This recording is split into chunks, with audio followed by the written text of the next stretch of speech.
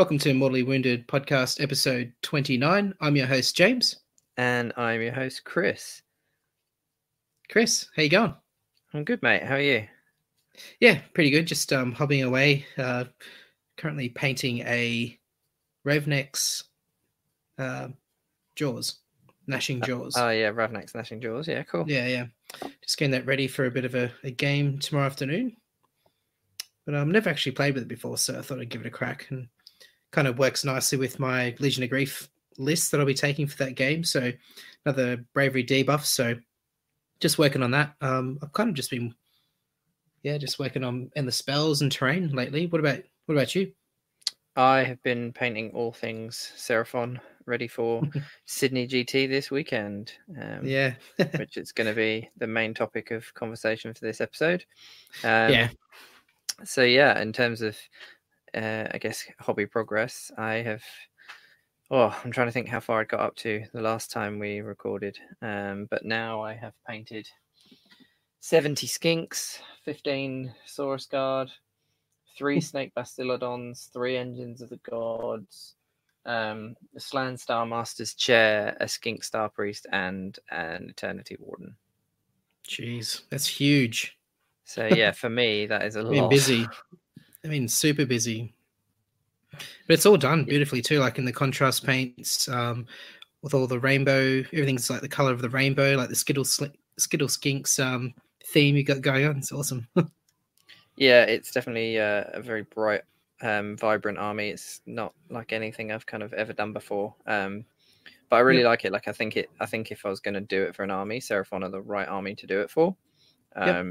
And yeah, it's kind of, I think other armies, like I'd use the contrast, but I'd probably use a lot more medium and just use the contrast a bit weaker, so it's not as full color. Whereas these, I've just been doing it literally straight out of the pot, just to kind of see what color tone you got, and just to get a super bright, vibrant army. So to get used to using the paints themselves, and getting the skill level up in that area and experiment a bit, see what they're capable of. Yeah, that's it. And I mean, the good thing is they pretty much all go on the same. It's just some of them are a richer kind of, I guess, a higher pigment than others. So some of them are, a lot darker or more powerful, I guess. And some of them are a bit weaker, which is cool. So it's just kind of working out which ones. So like, generally all of the blues are like really strong, really good kind of colors of blue, other than the Aethermatic blue, which is a really light blue, but it's not just like a light blue. It has a lot less kind of, I guess, strength to it. Like it's a lot less, it's a lot more translucent than the others. The others tend to be a bit more opaque in their color tone. But from what I've seen, it looks like it's Sorry, go. No, I was just going to say it's very, not necessarily watery, but it has a lot less strength of color, I guess maybe would be the term I'd use compared to the others. Yeah. Sorry, I was just going to say that it seems to be used a lot when people are doing ethereal effects and things like that. Yeah, that's exactly what I would use it for. Yeah. Yeah, cool. Oh, that's cool. Do you have a favorite contrast that you've been using? One that sort of just meshes well, just like, you get those paints sometimes, they just go on nice and smooth, and they're just really easy to work with. Is there anything that's kind of like that in the range that you found? Or well, that's the joy. I mean, the contrast, they all go on equally, like they all just go on like a wash. Okay, so it's not like it makes not much difference. No, it makes painting way quicker. Like it's not like I think that's the thing I've really realized is I was thinking in terms of like a time saving. I was going, okay, well, if you say base coating is like 50% and then the washing is 50%, it's actually not. Like if you think about it, it probably actually takes, well, most people, like, I don't know, say 80% of the time would be base coating, and then 20% of the time to do washes, or maybe even 90-10. But because the contrasts go on like a shade, actually you kind of cut your time down to like 10% of the time for doing base coats. And also because like you've got base coat wash and then because of the way they're designed, it kind of almost gives a highlight as well as a shade in the recesses, because it spreads more and just goes into the recesses. You kind of get a fake highlight as well. So quite a lot of the colors I've found that I've not even been dry brushing, or what I've been doing is I've generally been using Tyrant Skull as a dry brush, because it's quite translucent, and because essentially all I'm trying to do is lighten the color, but I'm using lots of different colors. Like I'm literally doing rainbows on the same model, so it would actually be quite annoying and time consuming to dry brush 7 different shades of dry brush carefully across the transition points. But what I found is actually I can just use Tyrant Skull, because it's quite translucent, and it's obviously cream. So just using a little bit of it, you don't really see that it's cream. It just looks like a lighter version of whatever color it goes onto. So I've generally just been kind of dry brushing everything with Tyrant Skull, and that seems to be working. So you kind of tie them all in a bit as well. Yeah, like across your colors and things like that. Yeah, it looks like everything's been highlighted the same. So I quite like it. So yeah, I found it's really fast. I mean, I'm still doing a huge amount of models, and obviously, I'm still doing all the basing and everything using the Bracken, and so on my second box of Bracken, and then the texture paint as well, and doing that, and then obviously painting up the base rims and everything. So still time consuming doing as many models as I'm doing.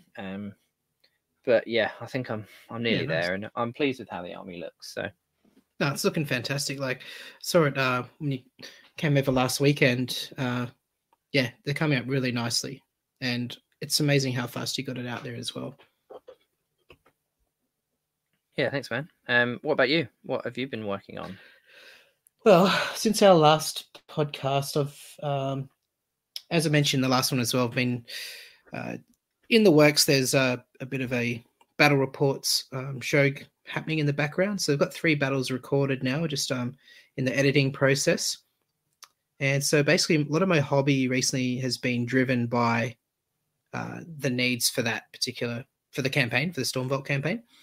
So I've just been painting up a lot of terrain for that. Painted up the, what's the name of the, the Warhammer Fortress. That's all done. That's ready to go for like some siege battles. That I've been sort of, just doing that. I haven't really been doing a lot of like individual models or regiments or anything like that. It's been sort of focused on a few other things like, and the spells, the name escapes me right now, but it's the new terrain piece we get this with the Stormvault campaign, the one that gives you the extra command point and the Penumbral engine. Yeah, that's it, the Penumbral engine. So I painted that one up because there's actually some battle plans in that campaign that use that as like an objective and has effects during the game and stuff like that. So I've been painting that up and painted up some like treasure. So like little treasure models. I found it like GammaCon a few weeks ago, or about a month ago now. So little objective markers, and just to add a bit of flavor to some of the battlefields. But yeah, that's pretty much it. Just working on my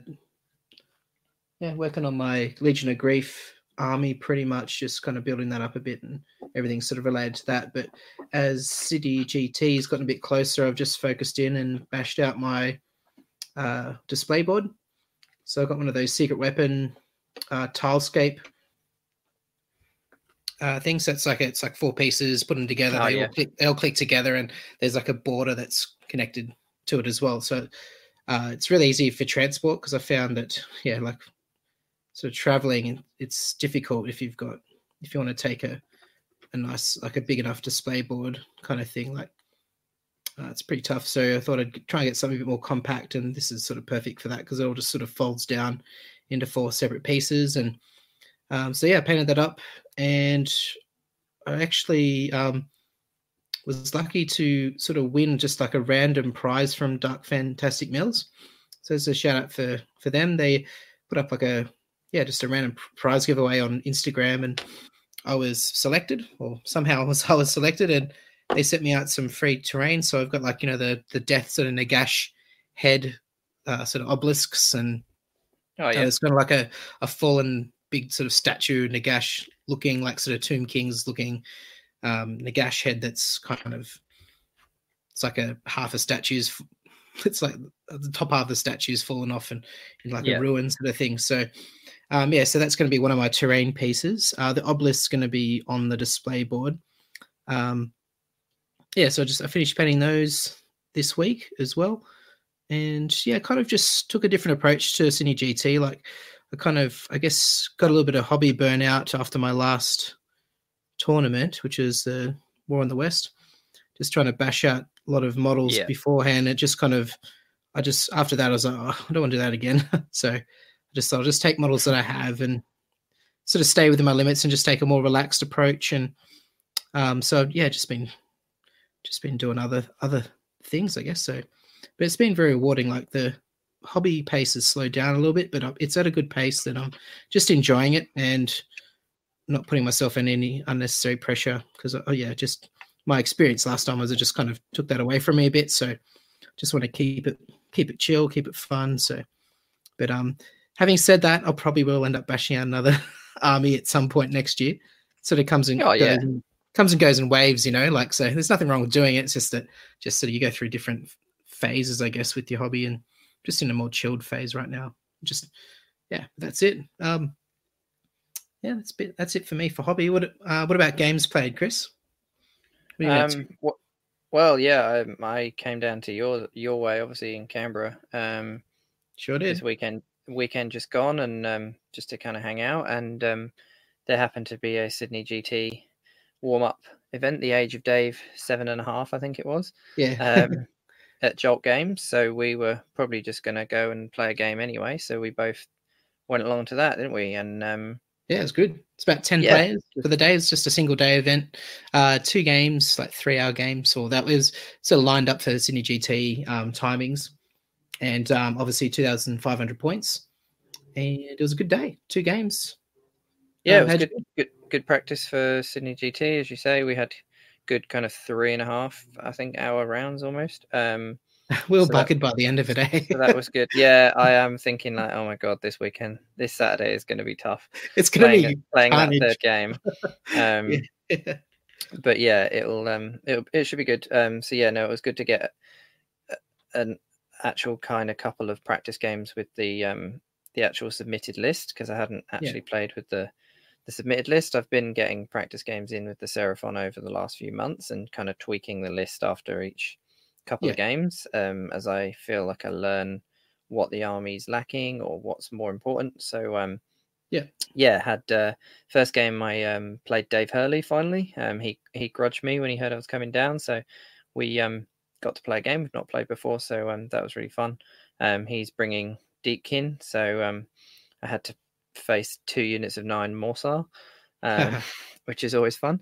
And then he had like an Amati Corpse, I think. So quite a lot of units of Reavers and Thralls, which is cool. A bit of a different list. I managed to get the win on that one, just by 1 point. We got through 3 turns, but it was pretty even, the turns, and I think we rolled to see, because it was shifting objectives, and then we rolled to see where the main objective would have gone to as well for the next round, and it would have stayed where it was, which was in a favorable position for me on the far side of the board from the rest of Dave's army. So we kind of, I think, both agreed that with that I'd probably get the win anyway, and I'd been 1 point ahead from the first round, because Dave outdropped me, as probably most people will this weekend. And he gave me first turn, because I think most people I think he knew I wouldn't be charging across the board and hitting him based on my army. And I think most people go, okay, well, I don't want them to have the chance of a double, so I'll give it away. But I was quite pleased to have first turn, because it means I can get my buffs up and get some summoning points on the table to start with. But it just let me move forward and easily get all 3. So I got 5 points, and then every turn after that, both of us got 1 of the normal objectives and the main one, so 4 points every other turn. So Dave was always he was always 1 point behind me. and so that's kind of how the game went. But he was very scared of the 3 snake bastillodons. As he should be. sent the Morsar in, but because he'd given me that first turn and I'd managed to get my reroll saves per off, thanks to backup.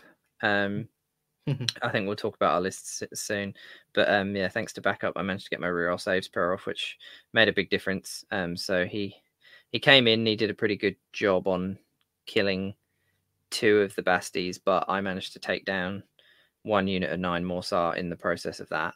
And then he kind of had the other unit, and we played a bit more cagey with that unit. So listen, that was a good game. Dave's always a fantastic opponent to play against. So we've had some awesome games in the past.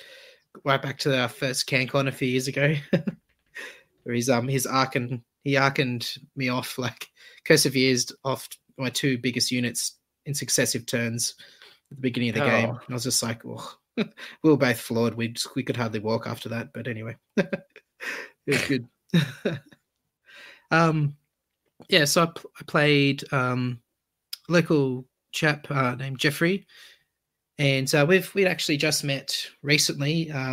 He's a war gamer, but he's just new. He's fairly new to Age of Sigmar, but he used to play 8th Ed, 7th Ed back in the day, and 40k and all that sort of stuff. So he's no stranger to wargaming. But he brought his Beastman army, and we'd actually played a 2,000 point game a couple of days prior. So we were actually quite pleased that we were matched up again, because it gave us a chance to give it another run with some bigger list. And I took a very different list to our first game. But my Sydney GT list, I'll just quickly run through it because there's not a lot of models.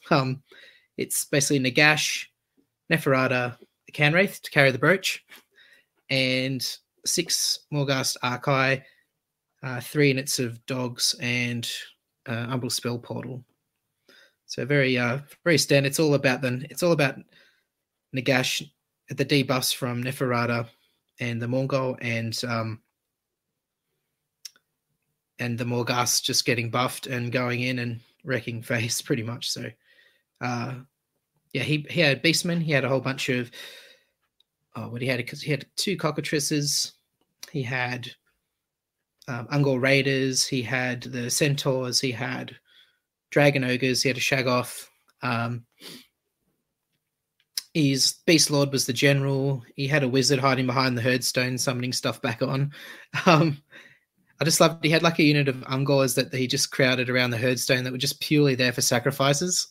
Yeah, it's so cool. I couldn't get over that. That was funny. But so we set up, and he took the first turn, I believe, and which works well for me because I probably shouldn't give away too much, but here I am. I'm talking about it now, but I actually wanted him to take first turn so he could get close to me. So when it came around to mine, he'd be in range for more of my spells.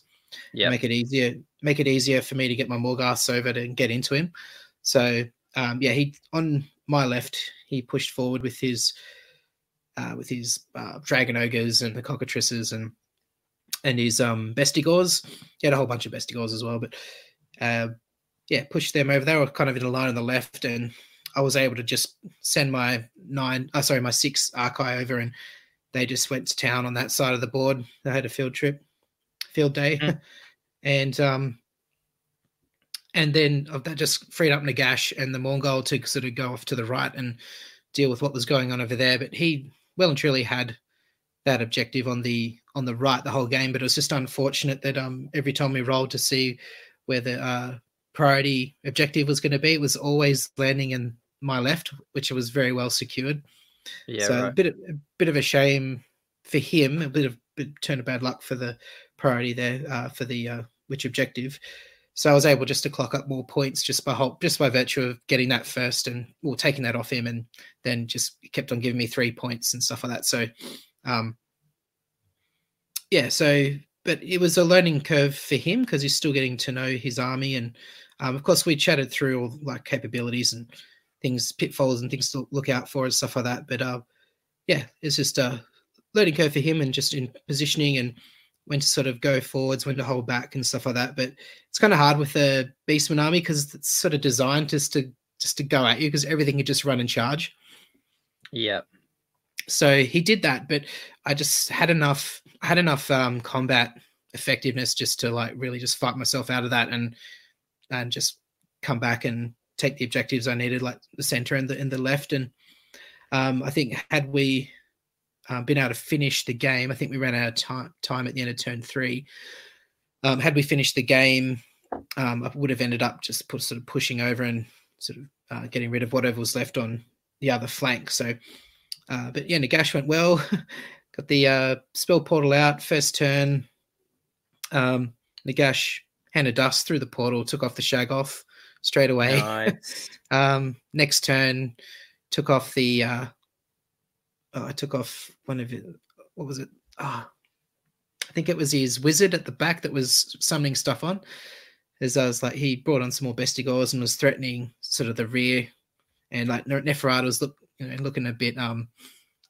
She was becoming a target, so I had to sort of stop him from doing that. So next turn it was Hand of Dust off the wizard, the summoning wizard, and then I think the third turn I took off something else. It might have been his Beast Lord, or I can't remember, but something else was taken off as well. But yeah, it was a good fight, good fun, and managed to get the major on that one. But we at the end of the game we realised that neither of us had remembered to choose secondaries, even though it was on the sheet. Tend to do that often. It seems to be a bit of a theme. But yeah. But anyway, that was a major, and yeah, that was my first game. Thanks for the game, Jeff. We'll play again soon, I hope, if you're listening. Yeah, cool. Yeah, it's pretty brutal if you manage to Hand of Dust off 3 things on the first 3 turns of the game. But yeah, it's just it just went well, and we played it right. This sort of, I felt like I put it in my right hand the first time, right hand the second time, and I think I put it in my left hand the third time, and it was just the 50-50 rock, scissors, papers psychology going on there, and I just managed to come out on top in that one. Yeah, I mean, it's always funny because your opponent's like, oh man, that sucks, like it happened, but then at the same time you're like, oh, I've paid 850 points for this dude, I'm expecting Hand of Dust to go off every turn. So he was really good about it. He wasn't salty or anything. He's like, wow, that's amazing. That's like that's good. That's really, yeah. It was, yeah. You could tell there's a little bit of shock in his eyes, but no, he took it like a champ. He was not salty at all. He was a really good sport. That's good. Yeah. What about your second game? Yeah, I'll quickly just go through my list because I guess I didn't. We probably should. Yeah, I got Seraphon, so I've got my Slann, who's the general great rememberer, so he's got the double teleport trait. Eternity Warden, who is his bodyguard, basically. So he has Ignax Scales, just so that he gets a mortal wound save against wounds when it passes off from the Slann on a 2-up, just to try and keep them both alive, really, but really just to be extra wounds for the Slann. And then he also leads the 3 units of 5 Saurus Guard in the Eternal Star Host. So that is 3 of my 4 battle line units, and they all basically get to a 2-up save, and they naturally ignore Rend 1 anyway, and then they kind of get like +2 bravery when they're near heroes, so they're like bravery 12, so they don't run away, and they have a 2-up save ignoring Rend 1, and they can get D3 damage if they don't move or charge, so if people charge me, basically.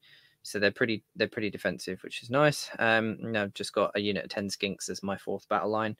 And then I've got 3 Bastillodons with snakes, so the Arcs of Sotek, which most people don't really take them. People tend to take the laser beams, but I think the snakes are way better because they work in both turns of a battle round.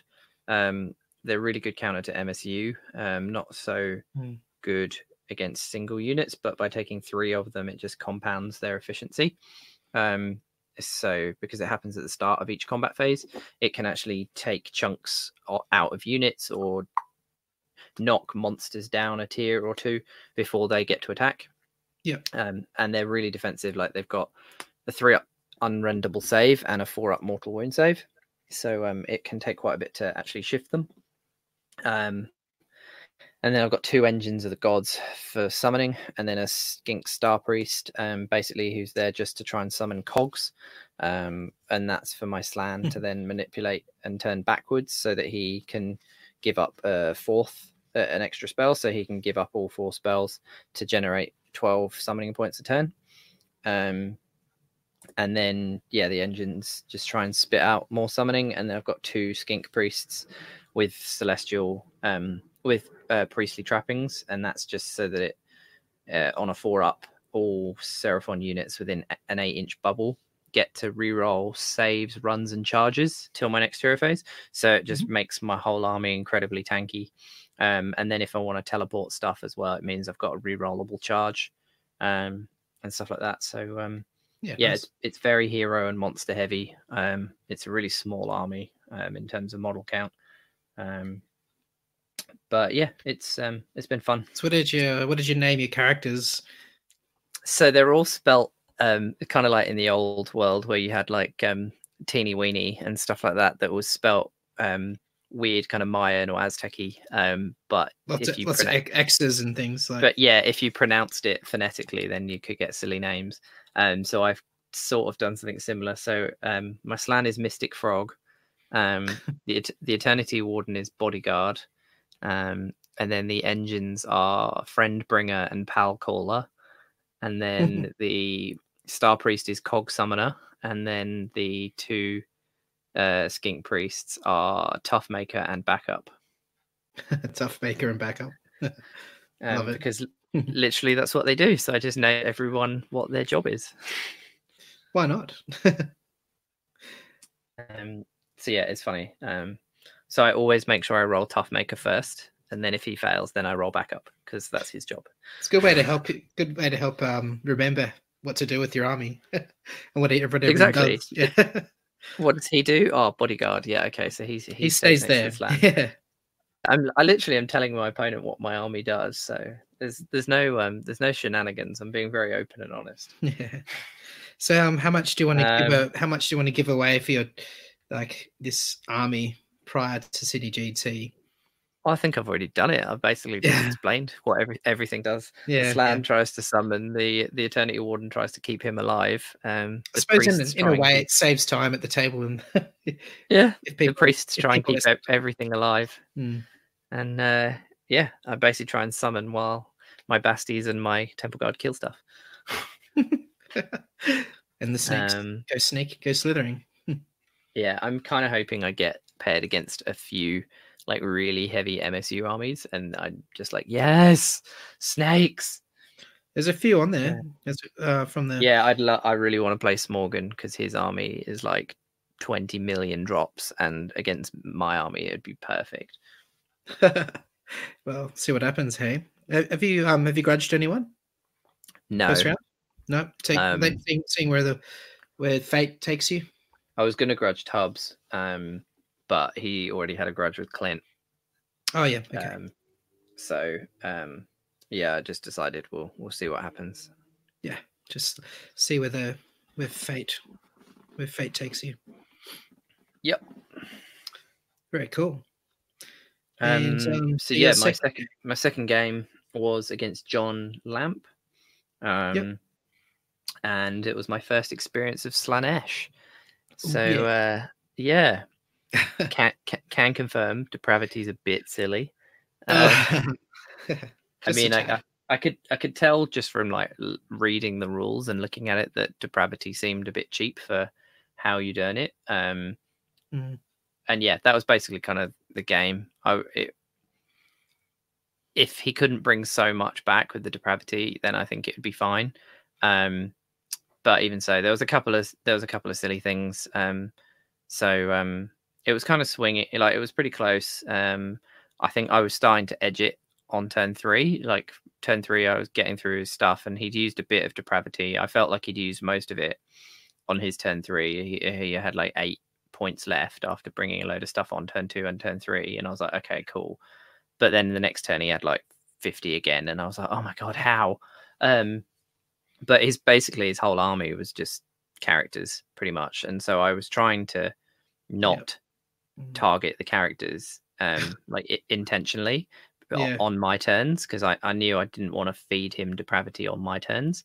So if he's only generating it in his turn, then he can't spend it, because he has to spend it at the end of his movement phase. So really it should be before he's done damage. So generally I know that's how you're supposed to tackle Slaanesh, is not feed them on your turn. But so my first turn I definitely did that. Like I didn't give him any. I had very little shooting and stuff anyway. I just pushed forward, claimed the middle objective with my Bastiladons, tried to get my buffs up, although they both failed on my priests. But we were playing focal points, so I got the 2 on my side and I got the middle with my 3 Basties next to it. So if he wanted to get the middle, he was going to come straight into snake range. But obviously then he just charged me with most of his army, which I kind of was expecting. And so my Basties were good. Like I killed a lot of his stuff, but because it was all heroes, and the snake Basties do like chip damage, it actually was like it was giving him loads of depravity. And because my army is pretty much all monsters, like so multi-wound, like monsters and heroes, he was just generating depravity with everything he killed. And then he sent in Shalaxi and took out an engine, and then my 5 Temple Guard killed Shalaxi, because they're all D3 damage, which I don't think he really realized. But then Shalaxi's 13 depravity just from me killing her anyway. And so she kind of the keepers like refund, like I think it's about 43% of their cost just from dying, let alone then the wounds they actually need to do. And he had a couple of the big exalted chariots with heralds on as well, so they're 10 wounds each. So just killing them is 9 wounds, and I think is 9 depravity, and they cost 18. So literally just me killing them, it refunds 50%. So me killing his 2 chariots in the list, he can literally bring 1 back without them needing to even do anything. Wow. That's so strong. So the table is just a bit too cheap. And the attrition, like I had a summoning army, and I was okay like bringing on a couple of Razordons and teleporting them across the board to like sneak objectives back off him. But eventually he kind of came across and was able to get into my Slann with the Keeper of Secrets with a Thermal Rider cloak, running and charging, and with a double pile in was able to go into the Eternity Warden and then the Slann and take them out.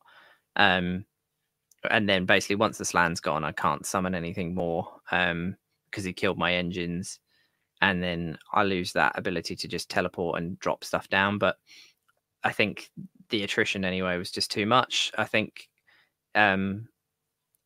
he got priority into turn 4, and if I'd got it, I'd just been able to push back against, because he doubled me 2 to 3, I think, and then I was able to push back and kind of take all of the objectives apart from 1 on 1 turn, and then it came to a priority, and it was basically like if I got that priority, then I'd have been able to clear off the other objective and had a whole turn of scoring all of them, and he'd have been in a worse position. But he got that priority, which let him then like double me back and take all the objectives back, and then kill off my summoning, kill off my Slann. So it kind of it came down to who got turn 4 priority. So I still felt like I was in the game, and I think if I did it again, I could play it differently. It was a stupid thing just at the start because it was casual. I just was like wrapping my engines and stuff with my Saurus Guard, and I just put them just over 2 inches away from the engines because I just thought the Keepers of Secrets only had like a 2-inch range, and I literally just should have asked him what's the range, because I just assumed it was 2. But then he came in with Shalaxi, and she's got a 3-inch range on both her weapons. And so then he just went, okay, I'm going to hit your engines. And so I lost my engines when I literally just didn't need to, because I had the turn, I had all the movement. I could have just put my guys 3.1 away, which I should have done anyway. I think in safety I should have done.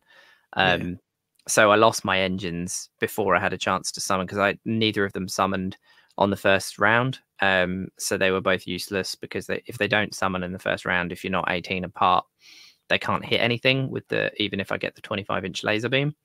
Yeah. So they were wasted. They were wasted the first round, and then I lost them in the second when I didn't need to.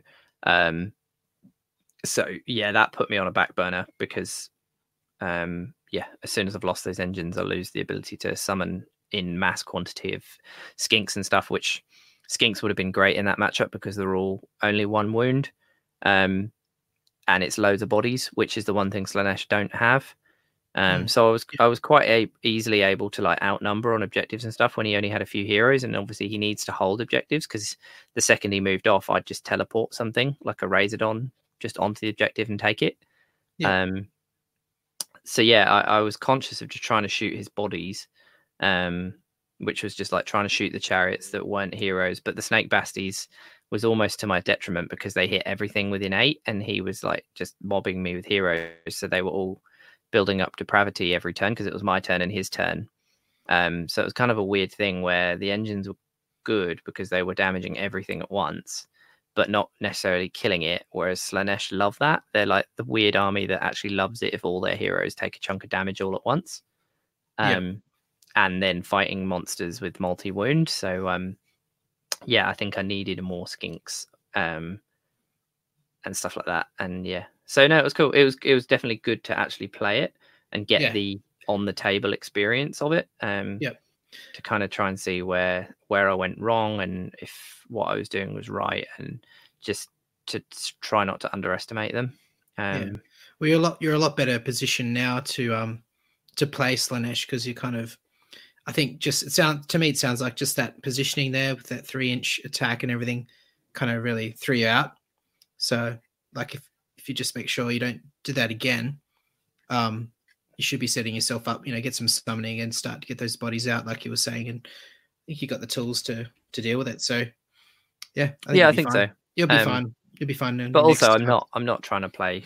I'm not really coming with GT to try and be super competitive and do as well as I can. Like I've got a list that I think is decent, but its strength massively flips one way or the other dependent on a couple of roles. So like if my prayer goes off, it makes a massive difference to my survivability. And then if my summoning goes off or doesn't, it makes a massive difference to my ability to like have models and play the game. So if things go well, I think I should be very comfortable in my games. But equally, if a couple of roles don't go my way, then I can really struggle. But people will see from the weekend that I'm just there to have fun. I'm gonna make the most of my little games of trying to roll summoning on the engines and snaking people with basties, and painting the rainbow. Yeah, hell yeah.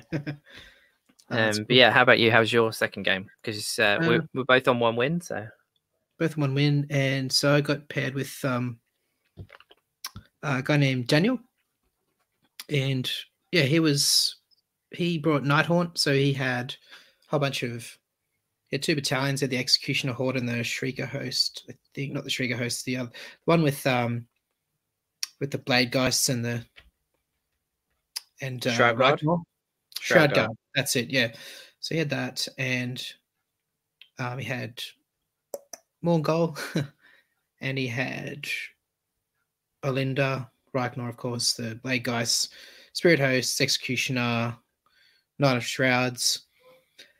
And he put in the Underworld I think it was a unit of 20, 30 Chain Rasps and Guardian of Souls. So yeah, we deployed up, and yeah, we sort of push forward, and it ended up being a bit of a grind fest with the, because I was basically using Neferata's spell Dark Mist I was using that to make the Archai ignore rend. Yeah. And so it was like 4 up reroll 1s on my side and 4 up for him, and we both of us had our 6 up save. So it was just like grind, just keeping back away from the objectives. And by the sort of end of turn 2, turn 3, I was pretty much dominating the objectives. Nagash was doing well, just going ham in the center. The Morghast were carving up on the on the right. But yeah, just spirits just kept coming back. His black coach was kind of on their flank, just slowly chipping away at him every turn. In this game, I got Hand of Dust through, but out of 3 out of the 5 turns that I cast it, he picked the hand with the dice. So every time he evaded Nagash's hand. So it was kind of he was really clever. Like somehow he got into my head, and I was the one, I was the one freaking out about the choices and which hand I was going to put my dice in. So it really it was funny. It was like, hang on, you're supposed to be the one getting psyched out, not me. But so you just gotta have swagger when you do that, and just look them in the eye and be like, yeah, which hand you choosing, huh? Which one you choosing? Yeah. But so I didn't Hand of Dust anything off this game, but I was just able by sheer damage output and being able to hold his guys in place with the Mongol Neferata. We had a bit of a Mongol off, so they're like everything's at -1 to hit. And Neferata's in as well, making all his stuff -2. His Mongol making all my stuff -1. So very grindy, but was able just to grind him down and just get up on objectives and take away the win. Got my secondary on that one because I remembered to pick it. But yeah, it's just a fight. But that was the assassinate one, so I just had to kill Lady Olinda, which wasn't too tough because she's only a 7-wound hero. Oh, and also that would have been like that's the one thing is Nagash is expensive, but if you're playing death, I still kind of feel like you want to take Nagash, because if you don't and you play against another death player and they have Nagash, all those points you've spent on wizards are just benefiting your opponent, because Nagash knows the spell of all death wizards on the table. I was using all his Nighthaunt spells against him as well. So yeah, I mean, Olinda has an amazing spell, Grief Stricken, like -1 to hit and +1 to hit for your stuff. Yeah. So Nagash taking that is phenomenal. Yeah, I was using that on the just whatever the priority unit at the time was, whatever was threatening Nagash pretty much, or something that needed to be disabled. But he was putting it on me as well. She actually put it on Nagash for a couple of turns before she went down. Yeah, right. But it didn't make a difference. But yeah, he used Wraithstorm, which is Reichnall's spell on Reichnall. Just to add insult to injury. Just to add insult to injury. And I love Reichnall. I've been playing with him a lot lately, so I know how good that spell is. It's a good spell. But it was just fun. And that was fun. He was really good to play against. His black coach just eventually ended up killing over the course of 4 turns or something, was the main contributor to getting rid of the Morghasts. So I got a bit slack in that game because I was up on points. I just should have kept them better supported, because I had Nagash, Neferata, and the Mongol on the left doing, just taking care of business over there, and the Morghasts on the right. And they were holding that down, and they took that, the objective in his territory, which gave me the points I needed, because I had just kept a unit of direwolves on each of the objectives in my territory.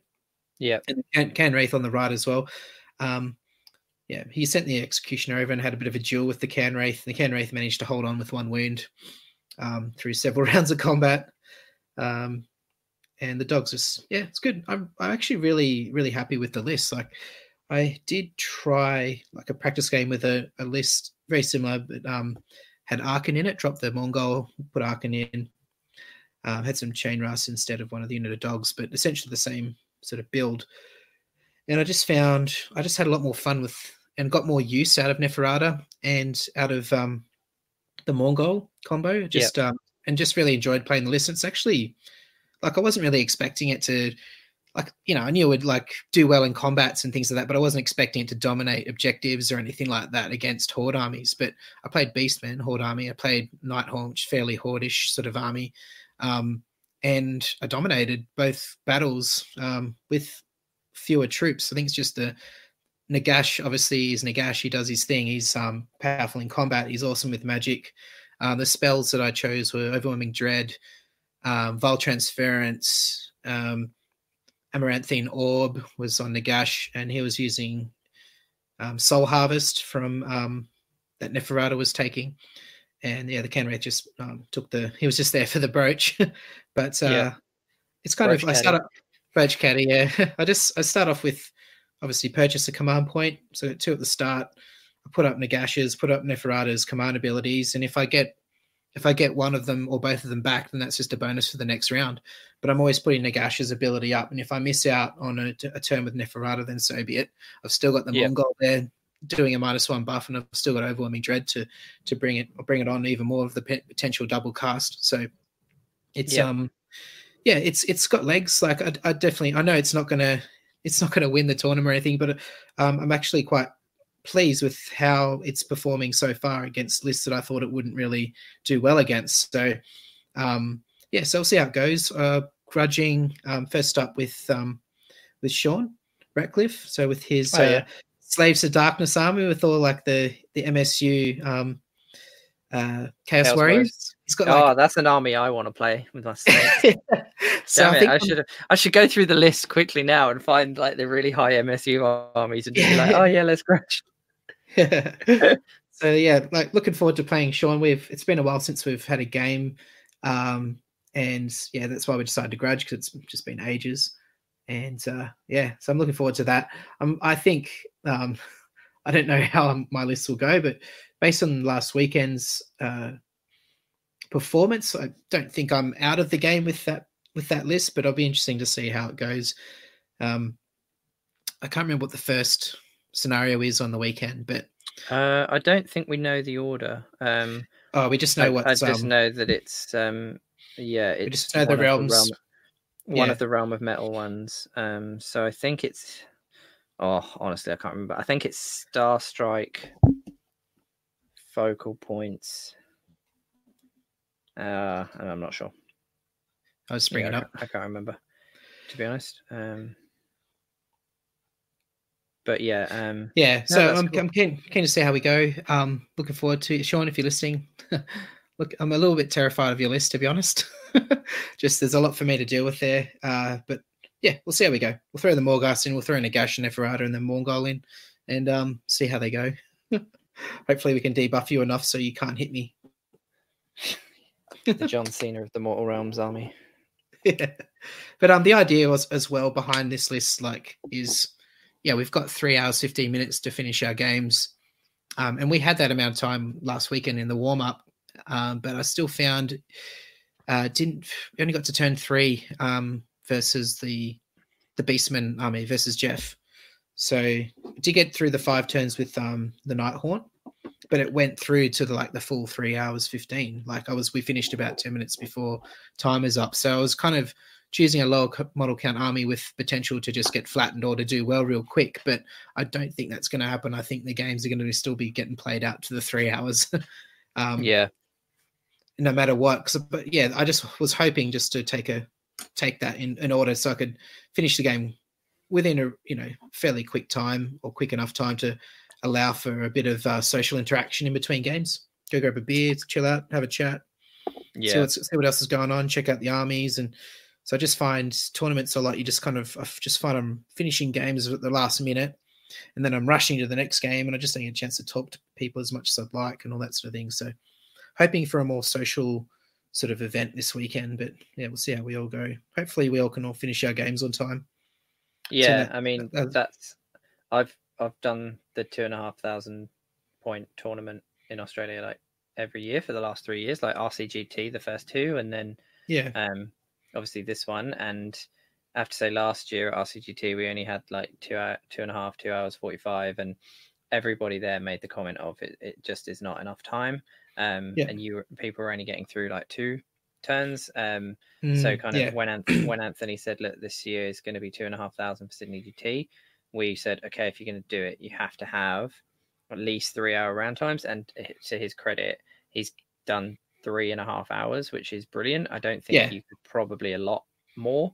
And I think people going into it, knowing that you still probably need to be reasonably prompt with your decision making and stuff. I think definitely. I think you can do the games in 3.5 hours. I know that I've been like really speeding up my hero phase and just getting my head around what I need to do and what I need to think about in terms of the timings and the order of stuff, so that when I'm there I can just go, okay, this blah blah blah. And I know against Dave,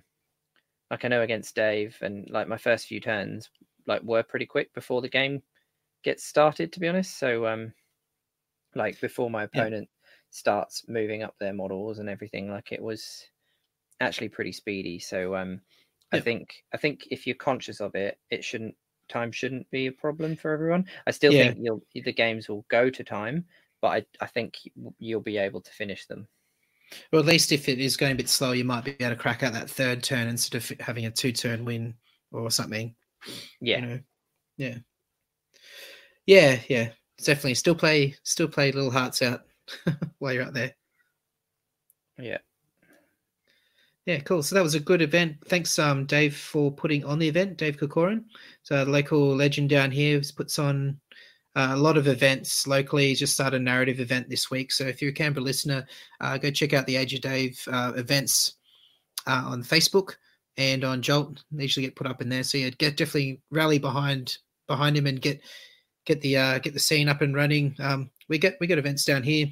We got a small group building. Can only get bigger, and it's guys like Dave that really make it happen. So yeah, thanks for all your efforts, man. Really appreciate it. But yeah, get on board, peeps, Canberra peeps. Let's do it. Yeah, and Jolt Games as well, for anyone that is in Canberra. It's a really great space for gaming. Like, it's really big, open, big wooden tables that have got a good sideboard, so there's plenty of space for your models and everything. Heaps of terrain. Yeah, really nice open store and stuff. So yeah, it's a really great space. Actually, I'm quite jealous that we don't have something that kind of size. It's pretty much Sydney. the go-to place down here in Canberra. So yeah, if you're in or around Canberra, definitely go check out Jolt Games and get some games in there, because it's a really good space. Yeah, which also reminds me, as we all know, CanCon's coming up January next year, the Australia Day long weekend. Travis from the Heralds of War has been organising a special hobby masterclass event with Vince Venturella from Warhammer Weekly. So just head on over to the Heralds of War Facebook page and get on board with that. Tickets are $150. I believe there's 2 sessions, one in the morning, one in the afternoon. That's the day before CanCon. For those who don't know Vince, he's one of the YouTube legends, amazing hobbyist, puts up incredible work, and really known for his sort of hobby cheats series, and obviously the Warhammer Weekly, where they talk everything Warhammer and very current with what's going on. But yeah, $150 a ticket, but well worth it. And if you're in town the day before, should make the effort to get down. And I think there's only 20 spots per session, so they will go quick. So get on board with that now. Yeah, that's all I got to say about that. Yeah, I think he's definitely a multi-crystal brush winning painter. For anyone, I can't believe you'd have heard of us and not heard of Vince. So to be honest, but yeah, just in case you haven't. And it's worth saying as well, you don't have to be attending CanCon or Age of Sigmar at CanCon to go to that masterclass. It's completely separate. But separately organized. Yeah. But I'll be there. Sure I'll be there on the day. I'll be one of the bodies on the ground helping out Travis with that. So get amongst it, people. And I guess while we're plugging stuff, there's tickets up for Travis and Clint have been putting out a Nurgle army. Clint Adam and Travis have been creating a Nurgle army with Travis obviously doing the majority of the painting, and I think Adam did the bases and stuff. They're putting up a raffle, and the proceeds of that will go towards charity. So you can, with your ticket that you buy, you can choose for it to go to the RSPCA or to Cancer Research. The Cancer Council. That's it. So yeah, head over to Herald's page, check that out. And last but not least, there is think they got $500 to go for bringing over Rob Symes from Honest Wargamer. So I think it's only a couple of hundred now, to be honest. So get on board with that as well. Get on the Facebooks and throw some money around and make the world a better place. And play Warhammer. Warhammer. They did a great job of coverage and stuff last year. So it'd be really good to have them over and make sure that the Australian scene gets the kind of coverage that it deserves for being the largest Age of Sigmar event in the world. Yeah, and that's legit. Was it 239 tickets sold out in less than 12 hours or 13 hours or something? Yep. And I reckon it would have sold out faster had it like the tickets dropped during the day, because I think they dropped at midnight. So a lot of people were staying up late, and then it crashed after like 5 minutes or something. Yeah. And so it's pretty epic. It's pretty funny actually. I was on night shift that night, so it was all right. I just kept going out every 5 minutes. It was all right for you. I was one of those people panicking, going, "No, I'm not going to get a ticket." I managed to get one just before it crashed, I think. So I remember going back into my desk and then just logging on, checking out the site to see how many tickets were left, how quickly it was going, and it had crashed. I was up till like 1:15 in the end, and then had to give up because they closed the server down and said it will be back up in the morning. And I was like, oh my god, I'm not going to get one. But yeah, no, it was all okay. But yeah, still, it's going to be awesome. If you're listening and you didn't get one, never fear. Get on the waiting list. Just send the Heralds a email to get you on the wait list. So I know there's a lot of people that missed out. So things always happen between now and then. So you never know. Just get on the list and you might get a ticket. So as far as I know, Clint's not going to increase the numbers. So don't go throwing around any of those make it 300 hashtags. No, do go around throwing those make it 300 hashtags. And then eventually he'll crumble to peer pressure. Leave the poor guy alone. Make it 600.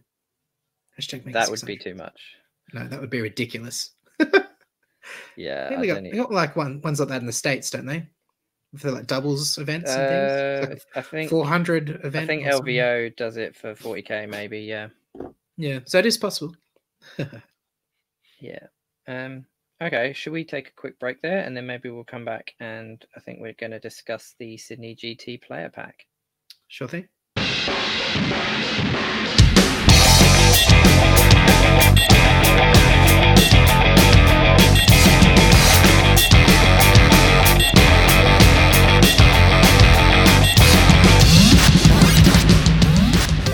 And we're back. So I think we're going to have a bit of a chat through the player pack and the battle plans for Sydney GT this coming weekend. So yeah, it's at Canterbury Leagues Club this year, which is kind of Western Sydney, Greater Western Sydney, I think. It's for the home of the Bulldogs. The home of the Bulldogs. Yeah. So that's literally all I know. But yeah, it should be good. Big Leagues Club, so obviously it's a licensed venue, which will be cool. I think there's a bunch of different restaurants and stuff there, so there'll be plenty of different options for food and drink, and hopefully most people will stick around for dinner and socialize afterwards as well, because I mean, for me, it's the biggest part of events really, is the socializing and stuff afterwards. So hopefully people stick around for that. Not have any choice to, because it finishes at 7:30 p.m. So on the first day, so that's just in time for dinner. No excuses. Exactly. So yeah, it's a pretty early kickoff. That's the thing with 2.5k. If you've been given the time for the rounds, so you have to start early and finish a bit later. So yeah, registration starts at 7:45 in the morning, and then first game kicks off at 8:15. So make sure you're there nice and early, everyone. So yeah, then it's 3 hours 15 around. So then first game will finish up, and then it's everyone's setting up their armies for the painting, voting, and stuff, and then like kind of doing that, and then having lunch. So that's pretty cool. We've got an hour and 15 minutes for lunch, so hopefully that's long enough to set up armies and get food and come back and vote for the painting. And then game 2. From 1:45 till 4, we've got a 15-minute break, and then game 3 from 4:15 till 7:30. So it'll be a long first day, but that's like what? So 7:45 in the morning, 7:30 at night. That's almost 12 hours from go to woe, and that's not including your travel time either side. So that is Warhammer, my friends. Yeah, it'll be tiring, but it's called living the dream. That's what it is. But I think when you're there and you're like playing in the third game, you're like, oh, actually, like once we finish this game, it's dinner time, and you just get to hang out with everyone, and you kind of get a bit of a second wind. I always find, anyway. Yeah, get a few sherbets in you, mate. You'll be right. Sherbets. Yeah. So yeah, that'll be day 1, and then day 2 starts at well, I think the first game starts at 8:30, but it's registration from 8 o'clock. And then only 45 minutes for lunch on the second day, because I think Anthony needs to finish up earlier so that everyone that's traveling can obviously pack up and get out of there at a decent time. So then it's the game 5 goes from 12:30 till 3:45, and then kind of pack up, let Anthony do his thing with all the final scores, all the stressful part of it, and then you got the presentations and everything, and hopefully it'll all be done by 5 o'clock. So, and by now you should have registered yourself for Down Under pairings, which will be very important on the day. So if you haven't done already, you get on board, get in there and get it done. Yeah, I've seen Anthony chasing the last few people already today, so hopefully everyone will be registered by then. Because it will be good. I've not used it yet for an event, but I've heard people talk about it from a few recent events that have used it and said it's really good. So hopefully it all goes smoothly, and we'll see. Taking wargaming into the 21st century. Yeah, well, I mean, that's the thing. A lot of these systems as well are created by wargamers, kind of just for wargamers. So that in itself is a really good, awesome way of kind of giving back to the hobby as well for these people that are like techies and developers and stuff. So it's kind of cool. Like you can pair yourself up with your grudge on there and all that sort of thing and confirm it and all that thing. It's pretty cool. Go and see this. He hasn't released the lists on the Down Under pairings yet, from what I can see, but you can go and see your own list at the moment, and it's cool. It just seems like a nifty little tool, so looking forward to using it on the day. Yeah, cool. Should we then go into kind of the scoring and everything? So we're using Malign Sorcery at the event, but the cool thing Anthony's decided to do is if you can choose a realm to get access to the realm spells and the realm artifacts, but you can't mix and match between them. And if you want to use the realm spells, you have to only use the realm spells, so you can't kind of mix and match between wizards. So it replaces everything. So like in your case, I don't think you're using them, are you? Because you'd have to give up the Legion spells. And because you get 3 Legion spells for Nagash, and I wouldn't be getting that with the realm spells. So I'd be able to pick one, I think. So that's how I read it anyway. I don't think it's a good trade-off for you.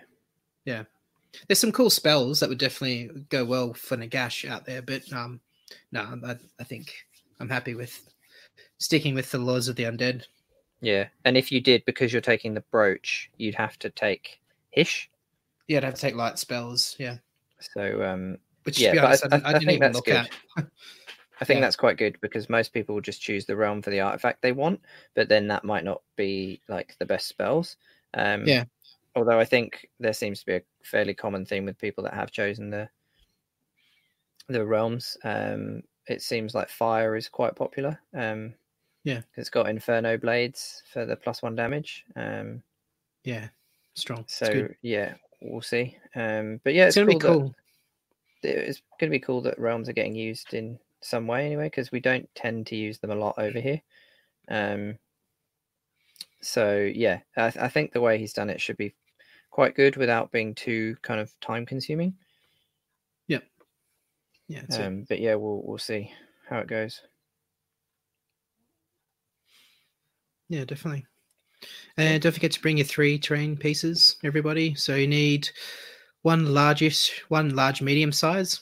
So like a woods, a skull keep, obsidian archway or similar, and then 2 smaller pieces, so realm gates or something like that. So I'm taking a numinous oculum, and I've got a realm gate, and I've got like a fallen statue, kind of Nagash head statue from Dark Fantastic Mills. So they're my 3 pieces. Do you know what you're taking yet, Chris? Yeah, I'll take the 3 pieces that they're pieces that Trav made up that I won from Liam's event last year. Oh, so nice. they're really nice. They're much better quality than anything I've kind of painted up myself, because obviously they're done by Trav. So yeah, I'll take them along with me. And quality. Yes, there's kind of a big tall piece that's got like a realm gate on it, like a double height realm gate on it, and then there's a big piece that's kind of hills and cliff, and then there's another smaller piece, so it kind of fits with Anthony's requirements anyway, based on different size pieces. So yeah, that all works well. Yeah, absolutely. So we got the usual sort of painting rubric, and what else we got? Do you want to go through scoring? Yeah, sure. So for the scoring, you've got your usual kind of army lists and everything being submitted on time. Anthony is interesting. He always puts this little thing in for making sure people have read the pack, which is why anyone checking out the lists will have seen that quite a few of them have named like all their characters have been named, which isn't that common. Because it's worth an extra point. So everyone that's read the pack has done that. Yeah. So that's worth 1 tournament point. And then major victories are worth 12, minors are worth 9, draws worth 6, and then hidden agendas being achieved is worth up to 2 points, and then sports is up to 4 points a game. Mm-hmm. But then interestingly, he's got if you don't bring terrain, it's -1 tournament point per round. And then inappropriate behavior is minus between 1 and 5 per round. So I don't think we'll see that, but it's interesting that he's put in the kind of conditions that you can obviously heavily penalize anyone that is being a bit of a dick. And then so he's got if your army list has then been submitted in the correct format, you got 4 points. The painting rubric, fairly standard across Australian events these days, so it's between 15 and 25. So anything that's being accepted as tabletop standard will get 15, and then there's obviously an additional kind of series of points that are available to take you up to 25, where it gets capped, which is a good change, because I think originally it was out of 35 and it was uncapped, and I think that could have actually seen some pretty significant swings towards the people that are obviously much stronger painters, because I think it would be I don't think I'll even get the 25, so if it being out of 35 uncapped, I think that would have hurt quite a lot of people. I think Anthony got a bit of feedback, and it's kind of good to see that he's updated that. So then you got minor losses then being worth 3 and a major loss being worth 0, which is fairly standard. And then tertiary objective again is up to 2 points available. So basically, if you're managing, because you've got the main mission and then 2 secondary objectives to try and achieve in each game, just to really try and spread the pack, I guess. So it means your games are going to be out of 12 points if you get a major win, and then another 4 points if you achieve your hidden agenda and your tertiary objective. And then obviously you'll be getting your sports points per game, hopefully up to 4. And you get doctor point if you arrive late. Yep, which I think is Anthony's just doing the sports in a slightly different way, I think, to others, but it all it essentially will work the same way.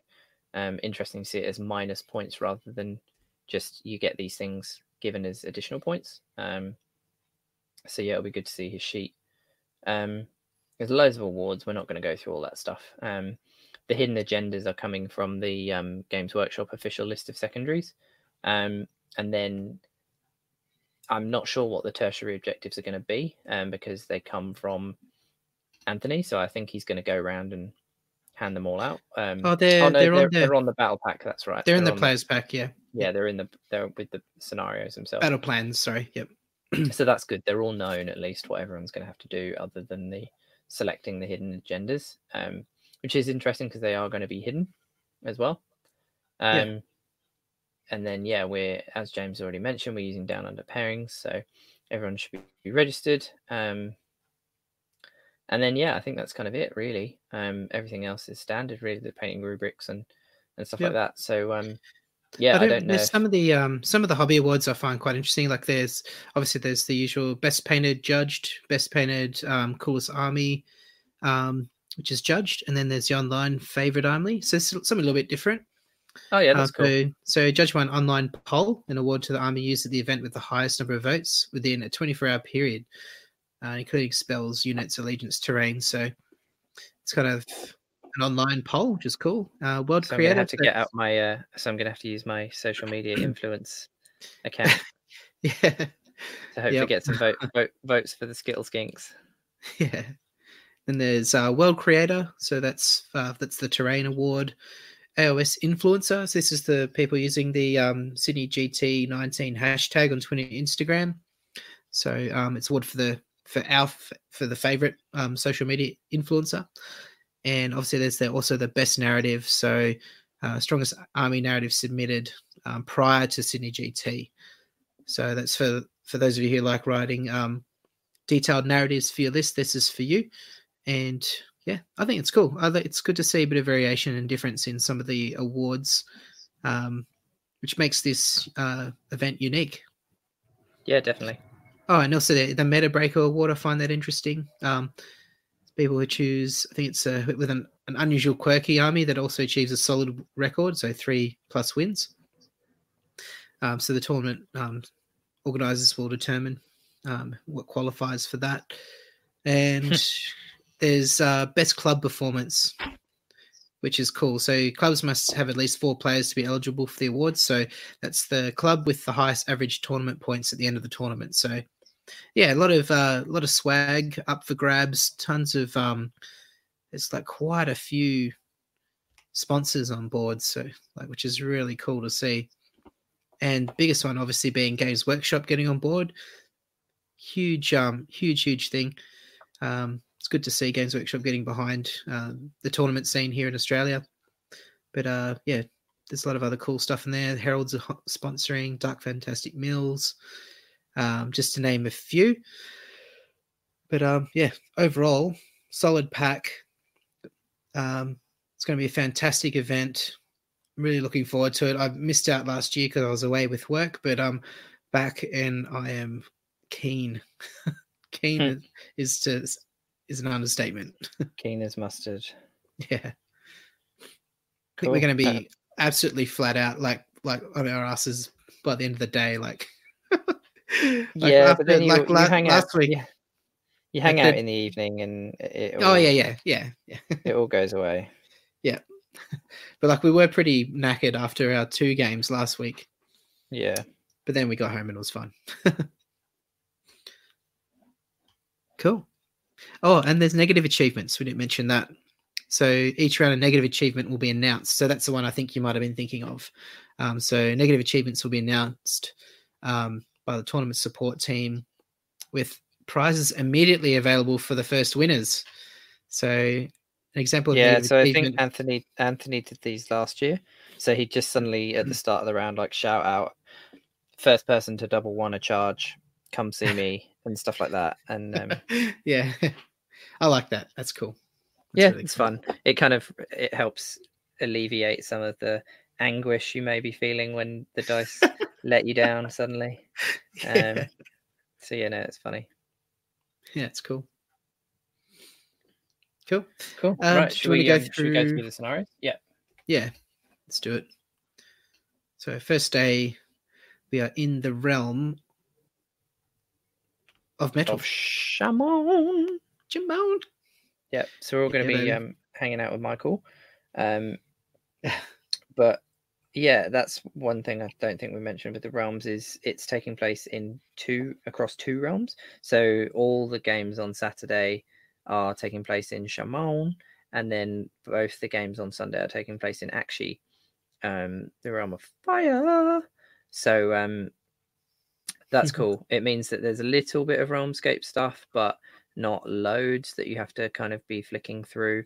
And also Anthony has already like pre-selected the Realmscape features, and like the realm command, and the realm spell, and he's kept the realm command and the realm spell fixed in each of the games across those realms. So again, you only need to know the one for all 3 games the first day, and then the one for both the games the second day. It's just the Realmscape feature that changes between the games, but again, Anthony's pre-selected them, so I think it should take some of the bookkeeping out of it. And Anthony's also providing copies of those Realmscape features and spells. They're all printed out in the scenarios, and all the tables are going to have those booklets already, so that's a big help to people, so you're not flicking through Malign Sorcery, GHB, like all this stuff together. You can just use Anthony's pack. Yeah, it's solid. Which I think to be honest, I think that's almost essential to any event that decides they're going to use the realm spells. I think the TO has to basically take it upon themselves that if they want to use Malign Sorcery and realm spells, then they have to providing that incorporated into their kind of their player booklets or something like that, because otherwise there's just too much onus on all of the players to do it themselves. And as much as you could do that, I think it would suck, because for every person that does take the effort to do it themselves, there'll be someone that doesn't, and all it takes is the one person to not have the stuff printed out, even if their opponent has printed it out, it will just slow everything down if they're trying to look in their own copies. So I think it's really good that Anthony's recognized that he needs to have all that stuff kind of prepared and included for everyone. Yeah, definitely. So you got your secondary objective. So first up in the pack, not in any particular order, is Starstrike. And so we all know how Starstrike works, and it's using the new 2019. So it's where you've got that grid, and it can come down in any one of those 6-inch spaces on your side or their side, and on the center.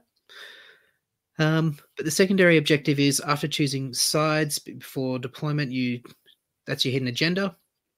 So obviously you secretly choose your hidden agenda, and they're a secret not shared with your opponent till the end of the game. Because I know that sometimes there's a bit of ambiguity over, okay, I've picked my secondary. Do I tell you now? Do we declare it now? Or sometimes it's not quite clear what to do. So this is good that it's been kind of spelled out how to do that process. So that's cool. Tertiary objective: score 1 point if you control the objective marker in your opponent's territory at any point at the end of any of your turns. You score 2 points instead if you control the objective marker in your opponent's territory at the end of the game with a unit with battlefield roll. Cool. So your battle line units are going to count in this particular point scoring. So yeah, I think he's done that across all of them. I think you get a reward if it's using battle line, or I think one of them's a hero or a monster or something. But yeah, it's good that there's kind of that's why it's 0 to 2. Because 0 or 2, because you can get 1. But yeah, if you go that extra mile and you're just dominating, then you get that 2. I suppose in that particular situation. But yeah, put your 30 plague marks out there, you'd be right. Duality of Death, second, in no particular order. Yep. So yeah, we should probably say it's adapt or die is the realm command for all these 3. So it's basically just you can do it at the start of the hero phase, and you get a 6-up shrug save basically until the next hero phase. The realm spell is Transmutation of Lead. So that's the one where you're halving the move of enemy units, and then if they've got a decent save, then you get to reroll hit rolls of 1 against them as well. Yeah. So that's across both scenarios. So then for duality, again, Anthony's using the 2019 versions of all of the scenarios as well, so the most up-to-date new ones. So this will be interesting because it's got the, I haven't played this yet, it's got the split deployment, so the four corners of the board, which will be quite cool. And this one is Rust Plague is the Realmscape feature. So on a 6-up, you can subtract 1 from save rolls for a unit for the rest of the battle, which is interesting. For the rest of the battle. Yeah, and it doesn't say that the same unit can't be picked more than once. So if you manage to roll a 6 and then another 6, potentially, I think, according to this, you can get the same unit down to minus 2 save. Wow. But yeah, so this one is obviously scoring the objectives with hero or battle line. So I've not played it since it's changed to hero and battle line. Neither.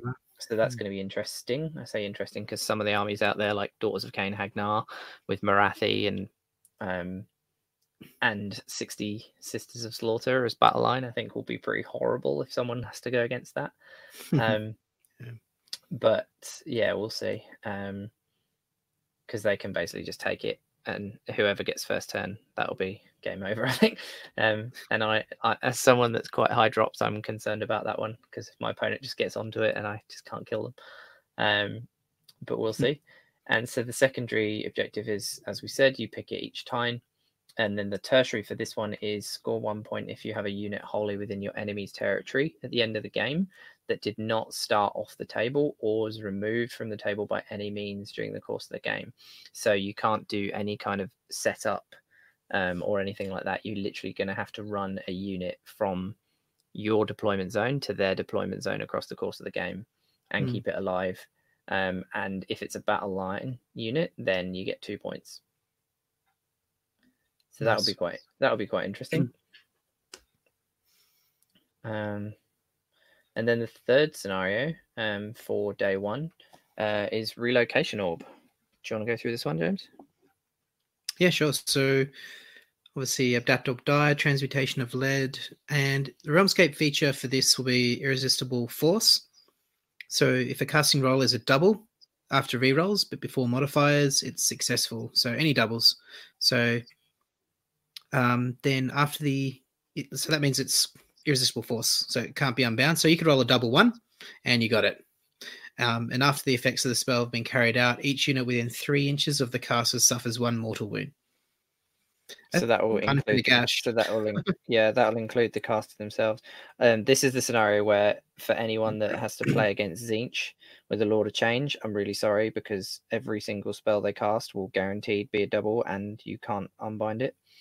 The one point of solace, I guess, is that they'll slowly kill themselves. Yeah. Because they take a mortal wound after casting every single spell. Yeah, it's a lot of spells to go through. But there's a lot of power in that, knowing that they can do whatever they want with impunity. They can't be unbound. They can't fail. If there's anyone out there with Tzeentch lists with the Lord of Change, they'll be able to definitely bully in this scenario with that Realmscape feature. Yeah. Don't forget to use it because that's a big deal. Cool. And the orb, so it's obviously the new one with the fancy sort of swirly shapes of where to go. Have you played this one before, Chris? The new one? Yeah, I played it once. It's easier to follow. It looks weirder than it actually is. They've just done curves, I think, to try and clearly separate the lines rather than doing straight lines. But actually, it's pretty easy where it goes. Yeah, I think the easiest thing for this is to measure out at the start of the game the 5 places the orb can go, and then basically just like put the objective markers down, like put 5 objective markers down, and then just have some way of denoting where the actual orb is. And I think it will speed up the game massively, and it's just easier. It makes you and your opponent aware of kind of where you should be looking to be. Because you can see where the orb can bounce to. So bit of a tip for anyone playing it. I'd at the start of the game measure out all 5 locations, and then just use a marker or something on top of an objective marker to identify where the actual orb is. Yeah. And it'll speed up your games. It'll stop you having to constantly remeasure where the orb's moving to. Because you'll already have those objective markers on the battlefield, and you'll just be able to say, okay, it's gone to this one. Yeah. And it's again, if you control the objective in the second turn of the current battle round, you get 3 points, and you only get 1 if you've controlled it in the first battle round, first turn of the battle round. Sorry. Yeah. So it's that do I go first? Do I give the turn kind of scenarios? Layer that with your endless spells. A lot of interesting decision making in this particular battle plan. Yeah. I quite like it though. I like it. Yep. Yeah, it can't bounce as randomly anymore, like as negatively. It can't continually bounce. It just goes to one of 2 places each time, so it's a lot easier to kind of plan for. Yeah. And don't forget that for control of the orb, so each hero with an artifact of power and each wizard that is within 3 inches of the objective counts as 20 models instead of 1. So don't forget that one either. Yeah. Yeah, should be good. Nagash, 20 models. Yeah, you'll be fine. Neferata, 20 models. Neferata, yeah, you're good. Well, I've only got the 2. And then you've got your Wraith with the Wraith with the artifact. So yeah, all good, covered. Take it off. Oh god, I'm gonna be eating my words next week. It'll be fun. Tertiary objective this week. Oh, this week, yeah. So tertiary objective is score 1 point if you slay an enemy hero by the end of the 3rd battle round, and score 2 points if you slay 2 or more enemy heroes by the end of the 3rd battle round. If your opponent only has 1 hero, score 2 points if you slay that model. There you go, kill the heroes, which is pretty much what you'll be doing anyway in this scenario. So, yeah, nice little bonus there. A Brucey bonus. Yeah. Cool. So that is the 3 scenarios that we'll be playing on Saturday, all in the realm of Shaman. So then the second day in Aqshy, so you've got focal points, which I think is still probably one of the best scenarios. I love this scenario, if not the best, because there's loads of objectives. They're worth different points. There's like movement around it's rewarding you if you control opposing objectives. So they start, and obviously that involves taking them off your opponent and holding your own, and I really like this scenario. I think it's really good. I think it can move back and forward because there's so many objectives. You often can't defend them all solidly, so you might be able to take them, but then probably your hold on them is quite weak, so your opponents can grab them back off you. So I really like this scenario. I think it's a really good one. Yeah, that was the second game that we played last week. Yeah, it was good. Yeah. I think the main issue for me is I do always try and take all of them, and I do spread myself a bit thin. And I think sometimes you should just hold 2 in the middle, and you win. Or even try and at least if you, try and hold maybe 1, or like try and hold that center one and maybe another one. Just at least then you do like denying them the extra points. Yeah, can play that game. But yeah, so the realm command for Aqshy is Firestarter. So this one's a bit interesting. It's a bit wordy. You can do it. It's a command ability. You can do it at the start of your movement phase. So you pick a terrain feature that's within 12 of a friendly hero and within 3 of another friendly unit, and roll a dice. On a 4-up, it's set alight. If it's set alight for the rest of the battle, any unit with models in or on it at the end of the movement phase suffers D3 mortal wounds. And in addition, a model cannot see another model if a straight line drawn from the center of its base to the center of the other model's base passes across this terrain feature. So you can create essentially wildwoods, like line of sight blocking terrain, by using this, which you might see some people do some really clever stuff with this if they're playing against shooting armies and stuff. Might be worth an expenditure. Yeah, so that'd be cool. And then the realm spell is the classic fireball. So cast on a 5-up, 18-inch range. If the enemy unit consists of 1 model, it takes 1 mortal wound. 2 to 9, it's D3, and if it's 10 or more models, it takes D6.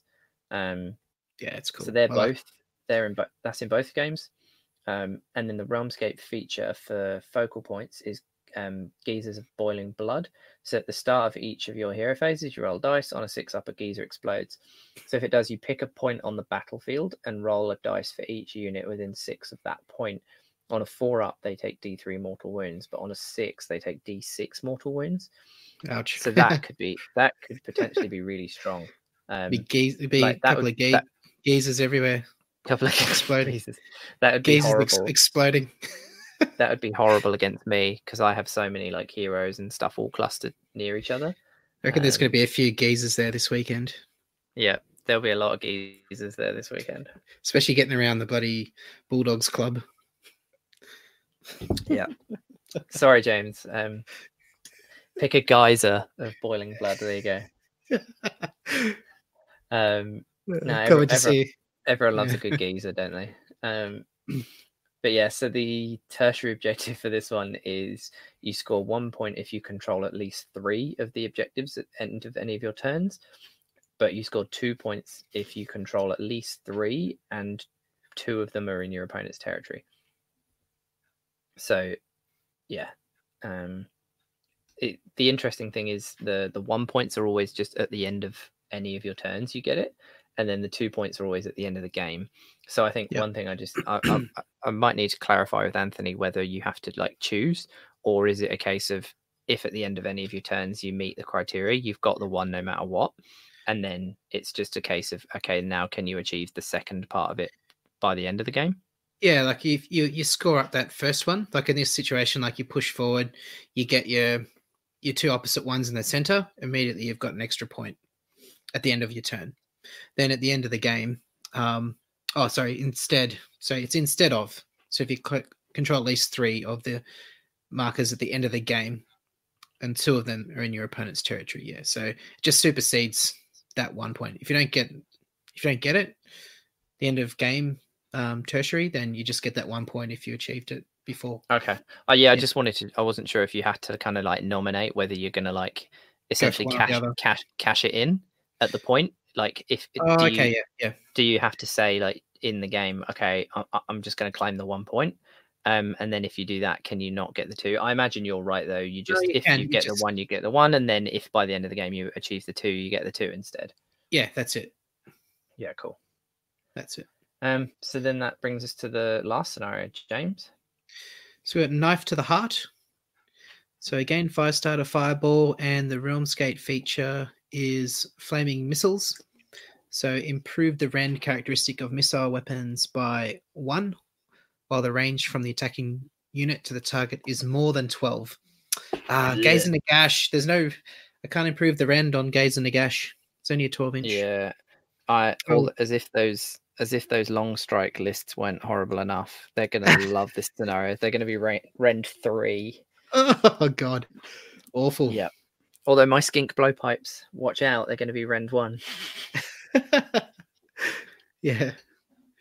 So this is there anything different for control of objectives for this one? I think it's heroes, isn't it? Let's double check. No, I think it's just standard. No, it's just standard, but you win it immediately starting from the 3rd battle round if you control both objectives. Knife to the heart, yep. Yep. So there you go.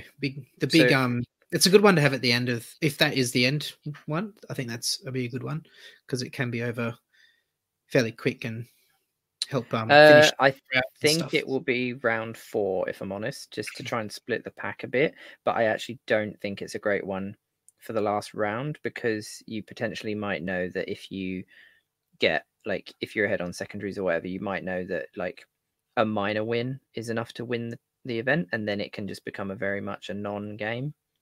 Okay, yeah, I see your point. Yeah. So I actually think it will likely be the other way around. To be honest, I'm thinking more on like fatigue levels. You're just gonna want to okay, let's do this. But yeah, I think you're right though. But yeah, we'll see. Anthony might choose to do it in the order that it's in the pack. But yeah, I think personally it's probably better to do Knife as game 4, and then because you don't want to use Knife in the first or maybe even the second round because it is the scenario that can split the field, and the first round is a complete random draw or grudges, and Yeah. by the second round you probably haven't had enough time to establish where the field is anyway. Yeah. So, but by round 4, I think that's a perfect time to play nice. So I think that's exactly what Anthony's done it. So I think it's a really smart choice, especially because he has got 110 players and only 5 rounds. You can see that Anthony's aware of that in what he's done across the pack by adding secondary and tertiary objectives.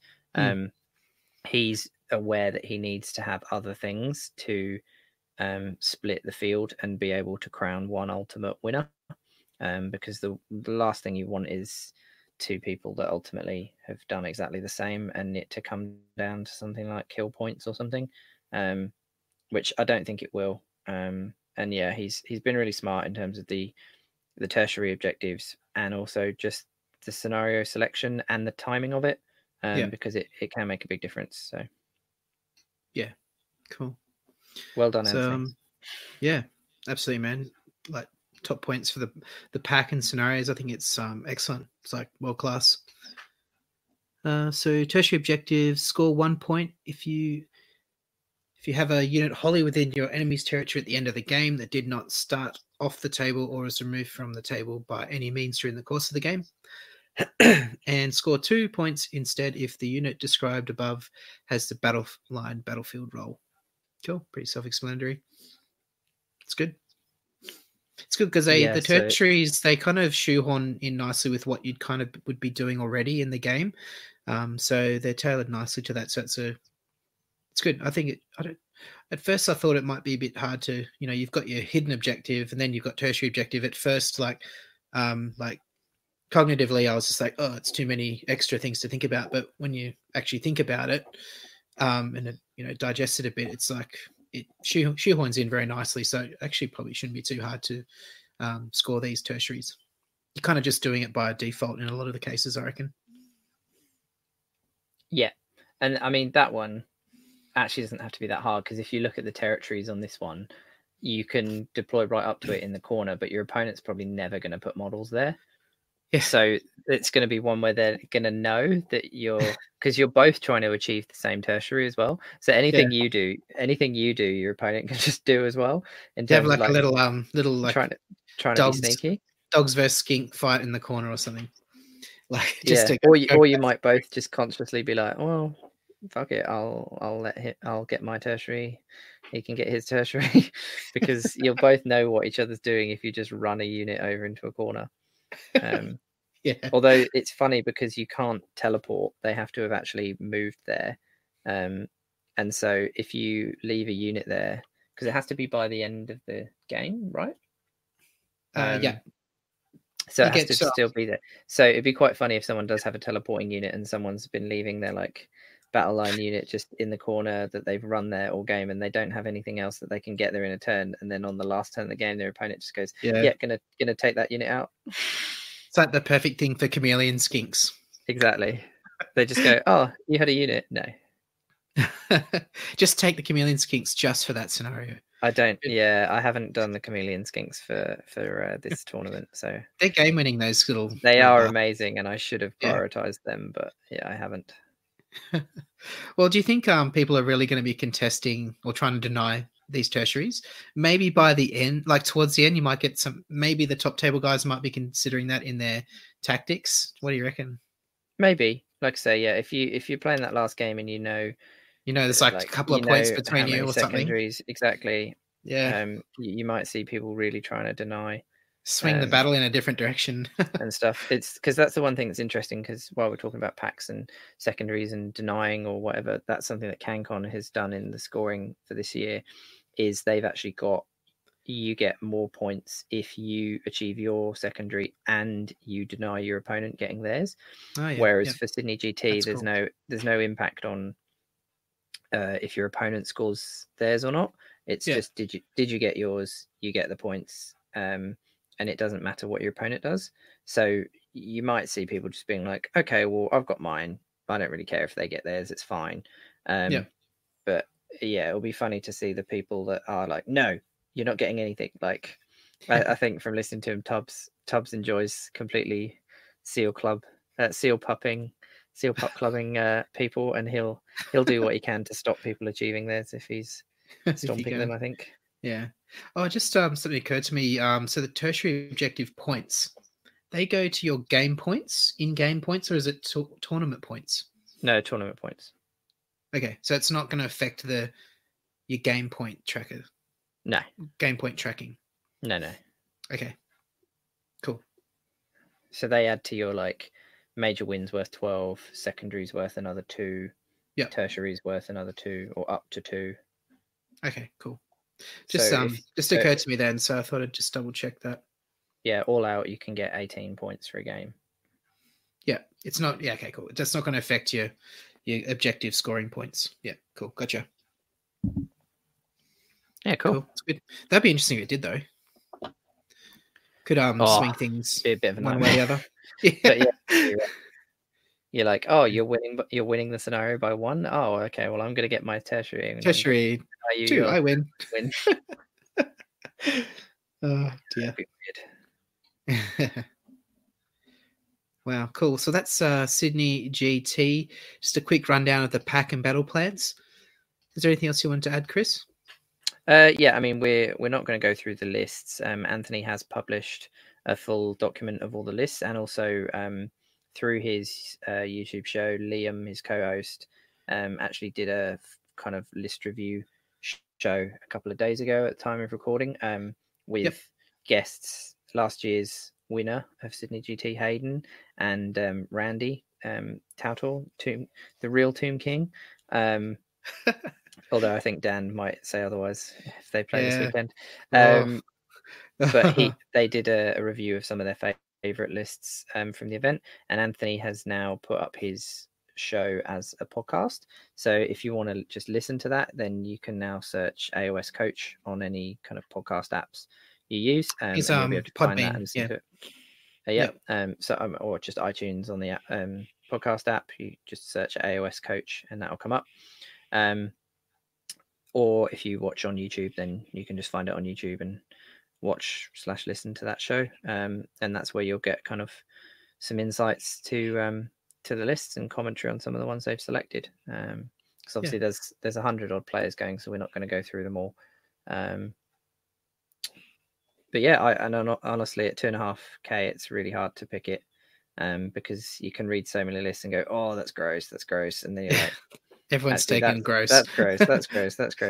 So yeah, there's some really strong lists, and a lot of it's going to come down to matchups and armies and scenarios and tertiaries and Realmscape features and everything. So it'll be cool. I'm not trying to like do really well or anything this weekend. I actually just want to enjoy myself and relax and have fun, and anyone that plays me will see what I'm talking about on the weekend. I'm going to keep that a little bit quiet, but yeah, I'll be pretty chill and trying to make it fun for all of my opponents when I'm trying to summon all the skinks in the world and kill their stuff with snakes. I'm going to try and make it fun for them at the same time. And yeah, hopefully it'll just be good. I'm just looking forward to having a drink, and it was real motivation for me to just get a hold of one of my armies that I've had for a while, just kind of sitting unassembled and unpainted for a while, to just smash it out and get it painted. So yeah. No, it's fantastic. Yeah, good. How about you? Are you trying to go for any specific awards? Are you trying to do well in the gaming? Are you trying to put your army out for painting, you normally do? Yeah, I just see how I go with painting stuff. Like I'm not too focused on anything really. Like I just want to, like, very much similar sort of mindset to you. I just want to go and have some fun. So that's why I've taken the list I've taken. I'm just gonna have some fun with Nagash. So either might win a few games. I'll be happy if I win 2, 3. I'll be stoked if I win 4. I'll be really surprised if I win 5. I'll be like shocked if I win 4, to be honest, and I'll be happy if I win 2 with the list, and I'll be like satisfied if I win 3. But I think I'll be happy. I think I'll be happy if I win 3, and I'll be pleased if I win 4. Like surprised, pleased if I win 4, and Yeah. I'll be shocked if I win 5. Yeah, I kind of threw my hat into the competition for the influencer. So I made like a little movie trailer style presentation of my army kind of thing. Oh, that's right. So I threw that on Twitter and Insta last week. So hopefully that still carries over. Maybe I should boost it or do another one. But yeah, that's I've kind of thrown my hat in for that a bit. Hoping for some kind of painting nom, but you know my army's been around the block a few times, so I think there's got you got guys like she's a loose old gal now. She's a loose old gal now. She's had a lot of runner ups. She's a bit she's a bit worn out. She's like the village bicycle. Everyone's had a ride. Yeah, she's like the well, my army is like the bridesmaid of painting awards, pretty much. Don't be silly. You've won best painted at Ipswich GT. Yeah. Oh yeah. Yeah. Well, that was judges and just floated to the top of the pile on that occasion. No, you didn't. Stuff. Anyway, yeah. So yeah, I don't know. We'll see how it goes. But I feel like we have a good chance for best club performance with Dan, yourself. Oh, that's right. We haven't really talked about that.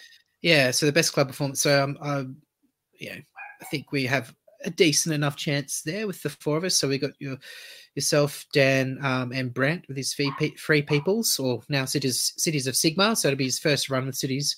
So it'd be interesting to see. Well, no, it's still Free People. Oh no, my bad. Yeah, no, the book wasn't out. You're absolutely right. The book wasn't out in time before listening. No, yeah. Retract that comment. No, I was actually thinking ahead to Runax because he's trying to figure out what he's going to take to Runax now for Cities. So, but yeah, no, it'd be his last hurrah with Free Peoples with stand and shoots, all the lovely stand and shoots shenanigans with his crossbows. So I think he's got some good matchups. He'll come out on top, I think. But yeah, we'll see how we go with the best club. But we're up against a lot of very good players across a lot of different teams. So I think that's going to be hotly contested. Yeah, so just that best club performance is a cool thing that Anthony's doing, where even though it's a singles event, what he's done is everyone can register themselves as part of a gaming club or team like you get at most events. But with this one, he'll actually be then taking the aggregate combined like average score of those clubs. So obviously the more people are registered, the more their scores are going to get divided. So that it's kind of the average per person for that club, and the best club will, in terms of overall performance, will get a prize for best club, which is cool. Yeah. So we've got the 4 of us going for. We'll see how we do. I'm confident from the 3 of you that we'll get good painting points. Sorry, I'll let you down there a little bit with my contrast army, but no, I think it's. I'm hoping that it can. The rainbow is fine. The rainbow. Yeah, I'm hoping that just because it's so bright and eye catching, that it gets more attention that it deserves from a technical point of view. Yeah, like in the coolest army sort of vein. Yeah, or maybe even in the online. Yeah, I need to post that up because I have been posting a lot of progress pictures and stuff as well with a hashtag that I've already got for the army that I've been posting for a couple of months now. So we'll see if I can get a bit of a following for online, and I'm going to be posting over the weekend. Like I say, I'm going to be trying to make it fun for my opponents and stuff. So we'll see how I can go in the online influencer thing. I probably won't compete with Randy, the Fruit Tingler, because he'll probably just repeat his performance at Lord of War and just drink all the Fruit Tingles in the world and tweet about it and win the award. Yeah, with the blue tongue. Yeah, he'd do well in my army, actually. They're all blue tongue lizards. Yeah. All right. Well, should we wrap it up there? Yeah, I think so. I think we'll probably have a shorter break between episodes this time from the last one because we'll try and record pretty soon after Sydney GT to do our kind of wrap-up show. And then I think we're going to do our next show after that will either be a hobbyist highlight show again, or we're going to do maybe a pack kind of in the lead, a show all about the CanCon pack and our preparations in the lead up to that, I think. Yeah, definitely. Might even throw a bit in about Runax as well. Yep, true. Yeah, I think James might do a separate episode kind of on his lonesome or with me, just listening along, hearing all the fun and tales from Runax. Get Brant on and Dan on, and you can all talk about. Yeah, might get the wet. So we're going up as the Wet Palette Warriors. So it's Clint, Travis, Brant, and myself, Wet Palette Warriors. So see if I can wrangle an episode with those guys. Yeah, so it might be a combined Mortally Wounded Heralds show for the Runax. Just throwing it out there now, Clint. So if you're listening, you know it's coming. Yeah, if you want to get in touch with me, you can best place probably you can find me on Twitter at Wounded Mortally. You can find me on Twitter, Instagram at Duke Cadrick, and that's me. Cool.